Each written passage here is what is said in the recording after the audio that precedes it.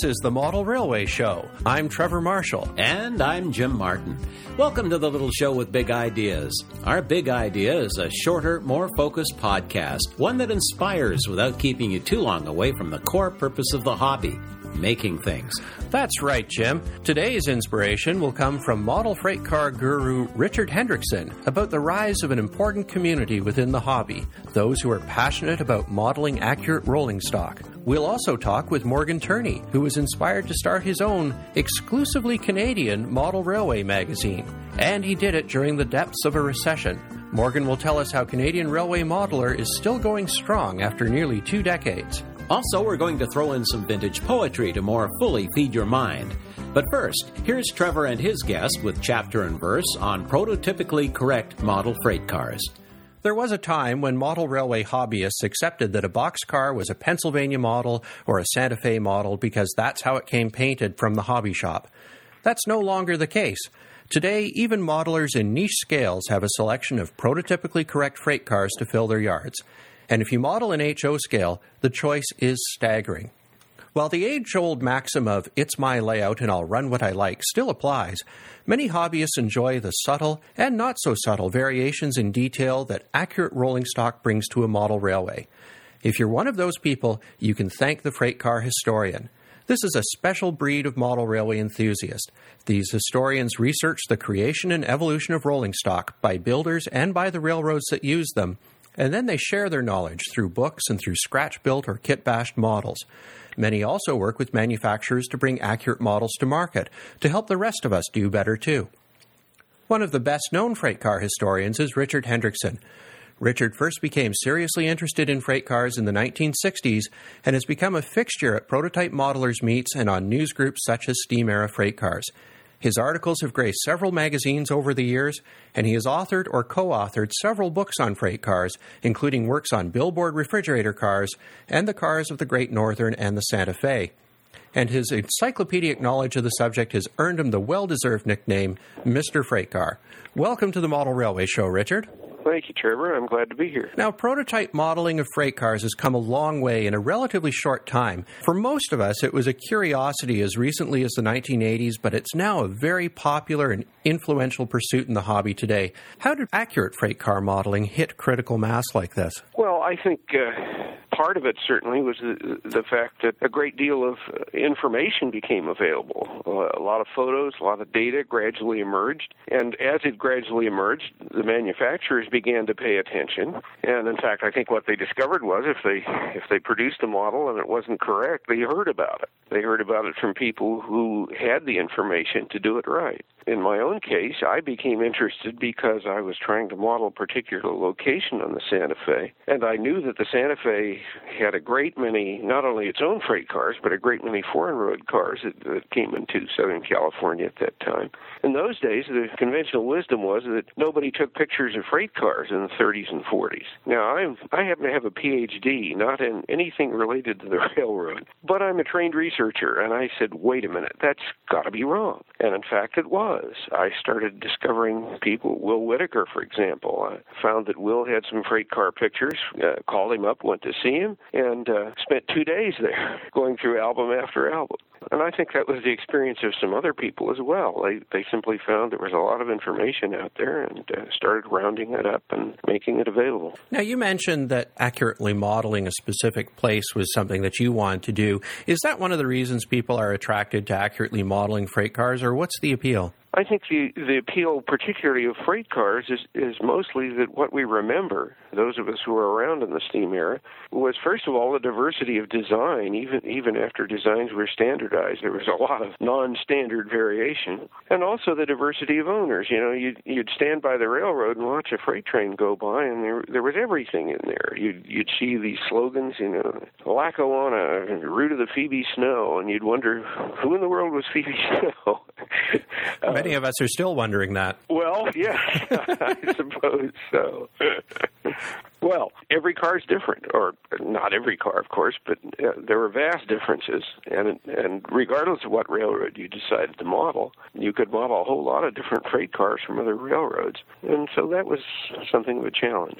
And speaking of challenges, many of the best-known freight car modelers, yourself included, and the manufacturers that cater to people like you, have picked subjects from the first half of the 20th century. And when I think of manufacturers of accurate freight cars, Sunshine Models and Westerfield are two examples that just come immediately to mind. And those are the eras that they concentrate on. What are some of the challenges to accurately modeling freight cars from the steam era? Well, the challenges are certainly much less than they once were, and we owe that to people like Martin Lofton at Sunshine and Al Westerfield, Al and Patricia, who are, by the way, in the process of retiring, which leaves us worrying a little bit about what we're going to have down the road in the way of freight car kits. But it was vastly more challenging even as recently as 10 or 20 years ago. Now there are so many resin kits and, of course, injection molded plastic kits, and we're getting a lot of so-called ready-to-run cars now that are highly accurate. So it's very much easier to model cars from the steam era. I think the real challenges that lie ahead in freight car modeling are in modeling cars from the 60s and 70s on up into the 80s, because that area has not been nearly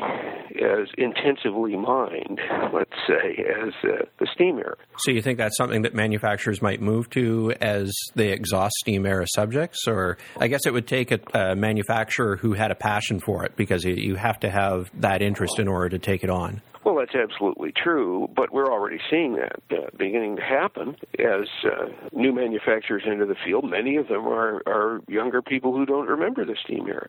I had an interesting experience at the Santa Fe convention last summer. I was doing a clinic on the steam locomotives of the Santa Fe, and I looked around the room. There were 40-some people there, and I said, I'd like to ask those of you who remember steam and revenue service to raise your hands. And there were 5 hands raised out of a group of 40. Those of us who still really remember the steam era are getting pretty advanced in age. Younger people do want to model a steam era, but I think the motive for many of us in model railroading is to recreate the railroad as we remember it in our adolescence. Sort of when we first got our encounter with the railroad. That's exactly right. That was certainly my motivation. I grew up around the Santa Fe, and of course steam locomotives were fascinating machines. And the railroad people in those days were very friendly, and they'd let me come up in the locomotive cab. I had some cab rides, and, it was something that for an adolescent, that stuff really turns you on. Now, is it recreating that memory that is the inspiration for you to accurately model this stuff, or is it a desire to create a specific consist that you see in a photograph or on a switch list, or what drives you to model accurate freight cars? Well, it's trying to recreate the railroad as I remember it. And, of course, memories from 50 years ago are pretty vague, but if you are trained as a researcher, as I am, you tend to say, well, let's see what that thing really looked like. And you start digging, and pretty soon you find that there's a vast amount of information out there.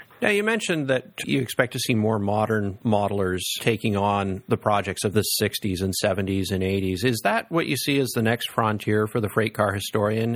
Has the steam era been well covered, or are there particular classes of cars in the steam era that could use more attention? There are always steam era cars that we haven't researched fully and that we'd like to have models of. But as I said earlier, I think those of us who really remember the steam era, we're getting to a pretty advanced age, and we're going to continue doing what we're interested in. But the younger people in the hobby are, I think, going to pursue more research in the 60s and 70s and on up, and I think manufacturers are going to respond to that, because I think that's where the demand is really going to be in the next, say, 20 or 30 years. I suppose that the Internet has been a great help for doing research and sharing findings and things like that. But obviously, when you started doing this in the 60s, the Internet was not even a dream. How difficult was it to get the information and then share it back then? Well, of course, it was more difficult. For a while, I did a little quarterly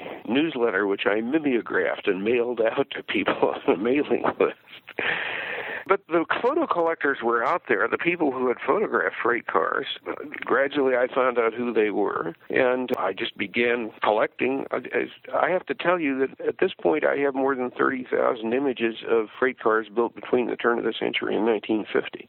Some of those are builders' photographs, but the majority of them are in-service photos that other people took. I took some of them myself, but the vast amount of my collection consists of photos that were taken by other people all over the country. That's fantastic. And now, of course, that we do have the Internet, we have what I think of as the grapevine. It's now to the point where, with the Steam Era freight car list, if there's information I need or photos I need that I don't have, I can get on there, and it's not at all unusual for me to get, within 15 minutes or half an hour, a response from somebody at the other end who says, "Oh, I have that, and I'll scan it for you." But, you know, I'm fond of quoting a line from an old Carly Simon song where she says, "Just stay right here because these are the good old days." And I think for us freight car modelers, that's pretty much true. We have so much more to work with and so much more information to work with than we had even 10, 20 years ago. That's not to say that I think things aren't going to improve, because I think improvement it's a strong motivation for manufacturers. And you're right. It really is. The good old days are right now, aren't they? Yeah, I think that's right. Richard, thanks for joining us on the Model Railway Show today. It's been a pleasure. Well, it's been a pleasure talking to you, Trevor, and maybe we can do it again. I hope so. My guest has been Richard Hendrickson, and we've been talking about the evolution of the freight car modeler and historian.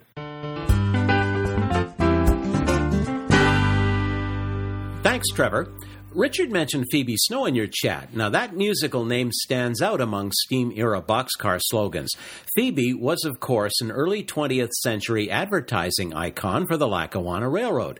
Because they used hard coal in their locomotives, which burned cleaner than the sooty bituminous coal of other roads, they invented Phoebe to tell the public about it. Says Phoebe Snow, about to go upon a trip to Buffalo. My gown stays white from morn to night upon the road of anthracite. See the arcane stuff that model railroading can teach you, Trevor. For sure, Jim. Sooty clothes were a fact of life back in the days of steam locomotives and open coach windows, so cleaner burning coal was a big deal. Here's another ditty. Phoebe says, and Phoebe knows, that smoke and cinders spoil good clothes. 'Tis thus a pleasure and delight to take the road of anthracite. The Lackawanna may be gone, but Phoebe lives on. Next up on the show, a man who wrote his own ticket when, metaphorically speaking, his employer threw him off the train. Here's Jim. Most of our wider audience out there in the world may not have heard of Canadian Railway Modeler magazine, but it's well known throughout Canada. We'd like you to know more about this tough little survivor. This glossy color publication is delivered to expectant readers 6 times a year. It's now heading into its 18th year, and I'm proud to say that as a charter subscriber, I have every issue. It's often said that necessity is the mother of invention. If you were to unravel the DNA of Canadian Railway Modeler magazine, you'd likely find a few of those necessity genes. Here's a magazine that grew out of personal loss and was launched in the depths of a worldwide recession. With us now to talk about the history of Canadian Railway Modeler, as well as its present and future, is its founder and editor, and my good friend, Morgan Turney. Morgan, welcome to the Model Railway Show. Well, thanks, Jim. It's nice to be here, and hello to all your listeners. Well, congratulations for making CRM work. You just passed the 100th issue plateau. That's got to be a really special feeling. Yeah, it's kind of amazing when you think about it, all the trials and tribulations we've been through and all the wonderful people we've met. Yeah, we're still around. Well, you have quite a story to tell about its founding. I know it, but I'd like you to share it with our listeners. Just to set this up, your employer back in the late 80s moved you to another city and then pulled the job out from under you. Can you fill in the spaces for us a little? Well, that was back in the days when there were hostile takeovers, and the company I worked for was hostilely taken over, so I was out of a job. And rather than move back to Southern Ontario, where I came from, I decided to try and make something and make a go of it out here in Manitoba. And I had several, sort of sideline jobs, but I'd always wanted and always felt that Canada needed its own model train magazine because, of course, the Americans have had, at that time, they had 6 or 7, maybe 8 of them altogether. And I thought that Canada might support a model railroad magazine, so I decided to try it and start one. Well, had you been thinking about it before you lost your full-time job? No, I hadn't. I went into my local hobby shop here one day when I was unemployed, and a brand new magazine appeared on the shelf. It was in the HO scale, so I bought it and looked through it. Didn't see any Canadian Canadian content in it. Then about 6 weeks later, a new N-Scale magazine came out. So I bought it and looked through it. Still didn't see any Canadian content. So I thought to myself, well, if they're bringing out these new model train magazines the way they are, then why not take a third one out and make it Canadian? And that's how Canadian Railway Modeler ended up being born. That was about 1988, 89. Well, I got to tell you, Morgan, I think your decision not to extend the magazine financially in the early going ensured its survival. Would you agree with that? Oh, yes. There was always difficulties with some people, for lack of a better term, paying their bills. So I had an agreement with my printer that we wouldn't print the next issue until the previous one was completely paid for. Because it's always the printer at the end of the line that never gets paid. Everybody else gets paid but the printer. So I made sure the printer got paid. Well, it's interesting. I recall manning one of the Canadian Railway Modeler booths in Toronto early on, and I had a very hostile subscriber come up to me and say, "What's with this magazine? I've been waiting more than 2 months for my issue." And I explained to him, I said, Morgan's protecting your investment. You've subscribed for 6 issues. You're going to get 6 issues, even if it takes a year and a half. And I think he walked away with a better understanding of what you were doing then. Yeah, that's good. You know what? In this country, because we're so spread out and our population is so small compared to the Americans, that it's very difficult to reach people properly the way that we need to be reaching them. You mentioned, of course, the mandate for CRM is to deliver a magazine that's 100% Canadian content. That would be Canadian prototype articles and plans and Canadian advertisers. Has that proved limiting in any way? Not really. The idea of the marketing portion, the advertising portion of the magazine, was meant to attract Canadian manufacturers. For them to advertise in the American magazines was astronomical in cost. So we provided that for them. And as it turns out, there's been more and more Canadian manufacturers come on board and actually come into existence making stuff for us Canadian modelers than there's ever been in the past. Do you think that's not an accident, I'll bet? Do you think your magazine had anything to do with this? I don't like to be a bragger and boaster, but certainly for them to have an audience that they can reach through print media certainly helped. I know it helped a lot of them, and I've been told a couple of times that, if it wasn't for your magazine, I wouldn't be in business. So, as I said, without bragging and boasting about it, I'm pretty convinced that if it wasn't for Canadian Railway Modeler magazine, a lot of these Canadian manufacturers wouldn't be where they are today. You have an interesting way of identifying your various issues. Your very first issue was called Train 1, Track 1. I think you're up to Train 17 now. But I think what really defined the magazine on that very first issue was an article by Claire Gilbert. Now, some people may not know Claire, but he's behind the excellent line of Sylvan products, the resin cars and rolling stock and that. But Claire had an article on how to build a baggage sleigh. Not a baggage wagon, but a baggage sleigh. And I thought, well, gee, how Canadian is that? The Great White North, the very first issue, you've got a baggage sleigh in there. I met Claire years and years ago when I used to live in London, and we've been good friends for a long time. And when he heard that we were putting this magazine together, he said he wanted to do an article for us on a baggage sleigh. And I said, well, what the heck is a baggage sleigh? So he explained to me what it was. And I said, yeah, that's really Canadian because of all the snow and stuff that we get. Yeah, so send it in, Claire. So sure enough, he sent it in, and we published it. And we got lots of mail on that one. They really liked it. Well, thank you to you and Claire for perpetuating the Canadian myth of 12 months a year winter there. Well, just to let you know, in our latest issue, which was Train 17, Track 5, actually, we had an article in there about making a beaver pond. Now, how many train magazines are going to show you how to make a beaver pond that the tracks run by? Question is, do we have any HO scale beavers?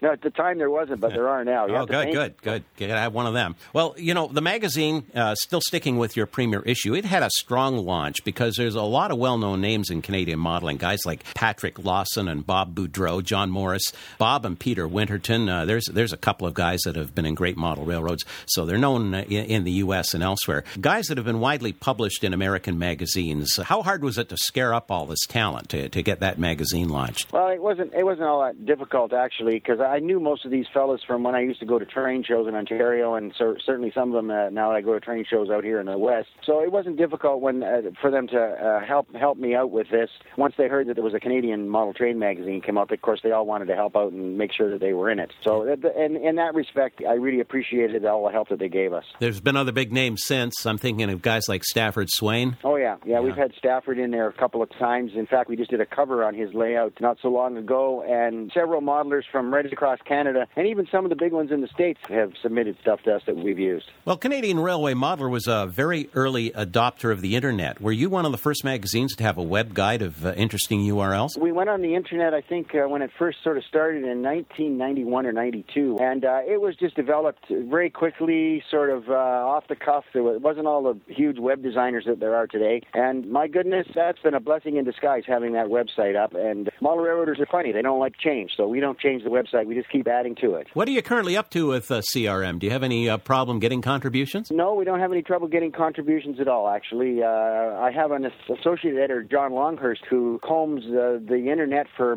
layout articles and anybody that is interested in doing some stuff for the magazine, and he's very good at compiling stories for us. So there's certainly no lack of article material to put in the magazine. But more is always better. Oh, yeah. It's nice to have something in the can that you can always go to. Yeah. And certainly at times I'm looking for a one-pager, so I've got a file here with one-page articles that we've drummed up over the years, and we just stick one of those in, and it works good. In addition to Canadian Railway Modeler, your company, North Kildonan Publications, also offers a variety of books and products, but the one thing I know you're going to want to plug before leaving is your new magazine. I say new. It's, about a year now, a year and a half. Railfan Canada. Tell us a little bit about that. I've always been a rail fan in my heart, and when we started Canadian Railway Modeler, I had a dream of doing a prototype magazine alongside of it, but it took a long time to get the idea to actually flourish, and then I found an editor who said that she was interested in editing it, and so we began to develop Railfan Canada magazine. As it turns out, it's been very well received by the railfan community in Canada. Yeah, you mentioned female editors. There's not a lot of them around in the model railway press, is there? No, there's not a lot of females around, but she's a very good photographer herself and takes wonderful railfan photos.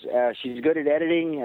She's got a way with words, and she can put one of these articles together that our contributors sent to us in a jiffy, and she's very good at what she does. Hats off to Suzanne. Morgan Turney, thanks so much for being with us today. I'm afraid we're running out of time here. I know you're a TH&B fan. Do you get any time to model that road anymore?